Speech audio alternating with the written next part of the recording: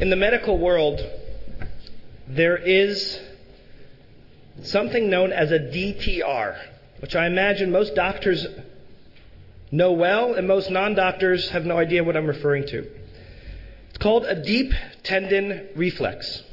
But as I explain what it is, I imagine most of you will now understand what DTR is about. It's when you go to the doctor's office and you hang your leg at about a 90-degree angle over a table. And the doctor takes a small little rubber hammer and taps you right on the tendon that connects your patella, your knee bone, to the muscle that is connected in your leg. And something connects neurologically that causes an involuntary response, known as a knee jerk, known as a reflex. And in that reflex, your leg kicks up. It's beyond our control. When you hit that level of the knee just smartly, just enough, your leg will kick up in a way that whether we want to stop it or not, we can't. And doctors do this test on us to make sure that our brains are working properly and that the neurological computer is sending the proper messages to all of our muscles and body. And if for whatever reason the doctor hits the tendon in just the right spot, but there's a pause or a delay or no reflex at all, it's a sign. In some cases, it could be a sign of a stroke. In other cases, it could be just a general sign that something's not computing from the moment our way our brain is operating to how our muscles are controlled. And normally in that sign, doctors go for a whole battery of neurological exams as a result. We have a lot of physical knee jerks in our life, and we have other things that are involuntary in our life. For example, the idea of inertia. The idea of moving at a certain pace, being forced to stop at that pace, and our bodies continuing to move at that pace. That's what causes most injuries in a car accident, from this idea of inertia. Whether we want to stop it or not, we can't. It is involuntary. It is beyond our control. I share this with you on Shabbat because I'm wondering if it's possible that we might have emotional knee jerks, emotional responses, emotional reflexes that are connected to physical feelings. I would argue that we do. And the best way for me to explain the idea that we do is through example. So I'd like to share 3 quick examples with you. One very personal, one communal, and one biblical, that I think shows us that we can have instinctive reflexes when it comes to emotional and ethical issues. The first is a case of when my son Elias was born. He was all of about 4 days old, and we brought him home into our apartment in Manhattan, and we were about to give him a bath. And as you bathe newborns, many of you who've had small children, you bathe them in the kitchen sink inside this other little tub. And my daughter Eve was not yet 3, and she was very excited to be the big sister, to have a little brother, someone to boss around. We started bathing him, and anyone knows with a newborn and the water and the evaporation process and it being cold, he screamed bloody murder. He was red and screaming. And Evie came up to us as we were bathing him, and Dory and I are standing there, and she's hitting us, which was uncharacteristic of Eve at the time. She's hitting us, and she's saying emphatically, as this innocent 2.5-year-old, "Stop it. Stop it." And I remember kind of quickly saying, "Evie, it's okay, we're just giving him a bath." And we turned to her and she said, "You're hurting my brother. Stop it." Now she's 2.5 years old. Has she fully digested what good and bad is? What right and wrong is? I mean, she has trouble keeping rules even now, as most 6-year-olds do. But you understand that perhaps there's something innate in this little girl that knew something bad was happening. And she had an ethical reflex that reacted to seeing another in pain. Let me give you another example. Last Sunday, I went to the New Meadowlands to watch the New York football Giants take on the Detroit Lions in football. Somewhere in the 4th quarter, during a kickoff return, one of the linebackers for Detroit, a gentleman by the name of Zach Follett, was hit in an awkward angle, very hard in the helmet, and he fell to the ground and he laid motionless for about 5 to 6 minutes on the field. It was a very scary thing. What captured my attention was everyone on the field and everyone in the stands and how they reacted. Every player, whether they were on the Giants or they were on the Lions, and they were in, a fierce battle, and they were tough, and it was a close game. They all took off their helmets.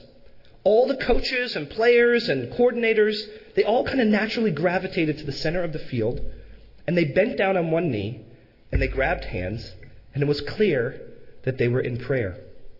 And I saw in my vision that there were players from the Lions and players from the Giants still in the middle of the game holding hands, bent down on one knee, praying on behalf of this player.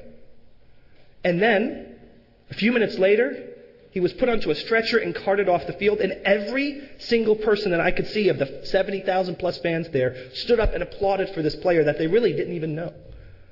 Why? Why did they do that? Why did the players react that way?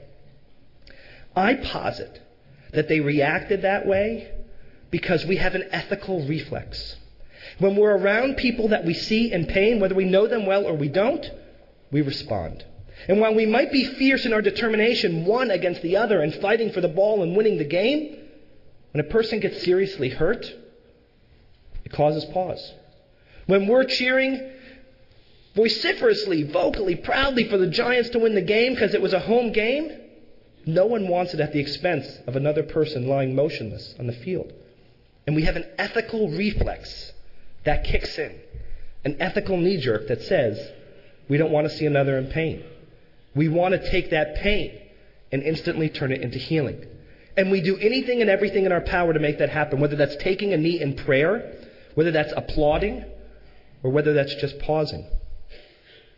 The last example I share with you is from the parashah, something I just shared with Gabby and with Marley. We know that the angels come and do their job throughout the Torah. First, they're told to come and tell Abraham, you're going to have a child. They do that very well. Then they're told to go to Sodom and Gomorrah, Sodom and Gomorrah, and to wipe out what's going to happen there. They do it very well. And then we see the ethical reflex I just spoke about to Marley and to Gabby kicking in for Abraham. In the middle of his happiness, in the middle of his satisfaction, he responds and says, don't destroy a city. Don't take innocent people.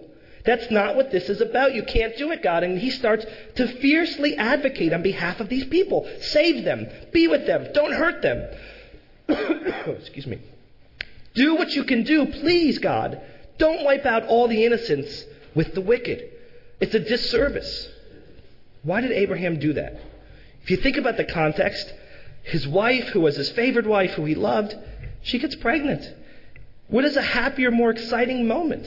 And instead of basking in that celebration, he turns in an ethical reflex and says, what's happening here is wrong. Let's change it.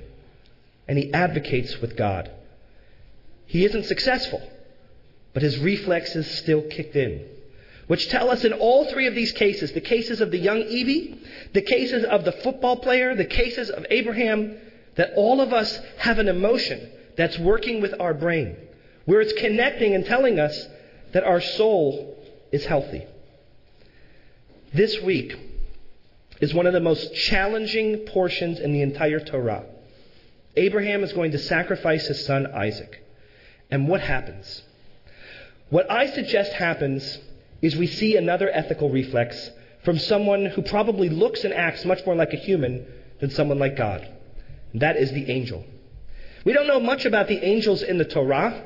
What we know about angels in Genesis and in Exodus and Leviticus and the few times that they come up is that they are nameless. They seem to take on human responsibilities. They communicate and they eat just like we do.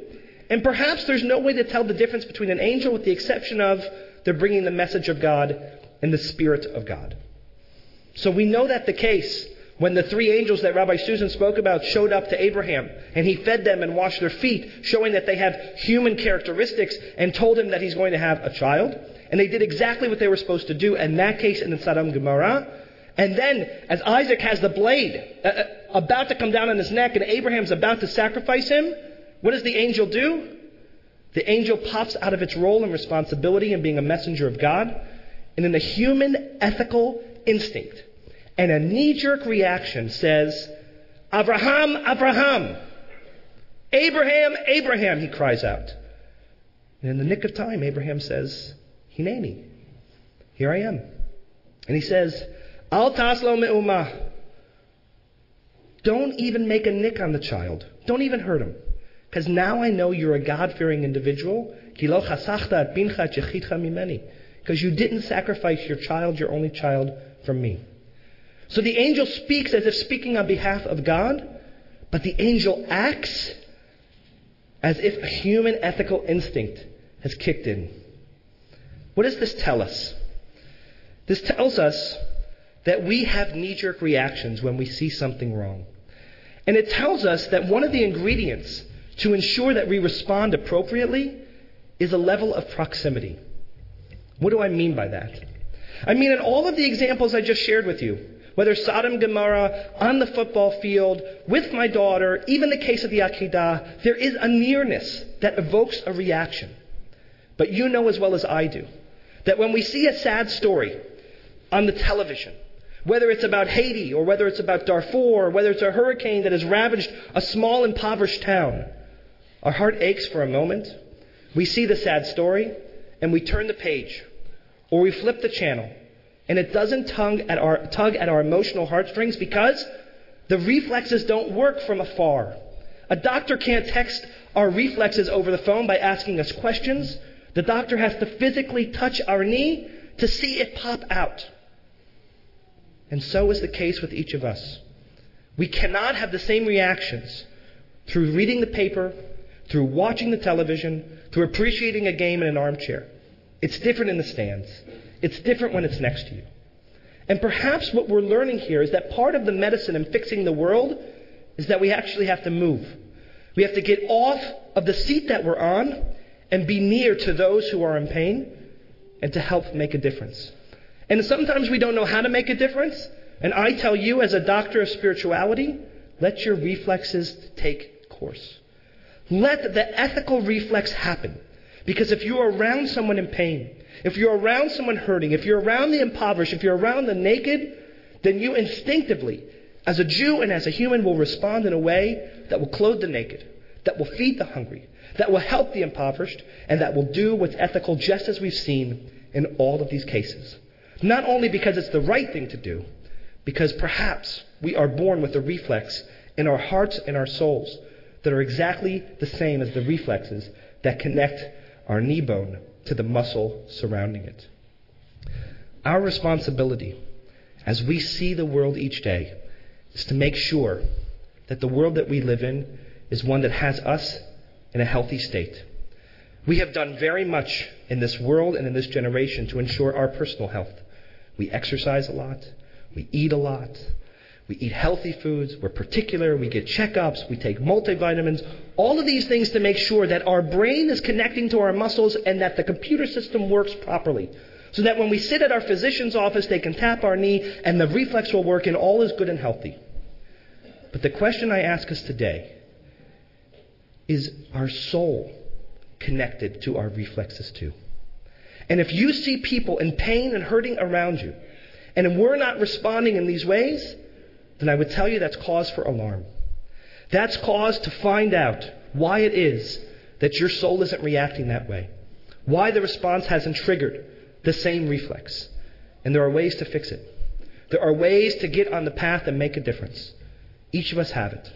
My suggestion is find those in need and let our reflexes take over. So that the next time we see someone hungry, someone in pain, a child who's screaming, or a player motionless on the field, or someone looking to hurt another, whether we become Abraham, a parent, or another player taking a knee, that our responses in our heart will be a knee-jerk reaction, a reflex in making this world a better and a holier place. Amen.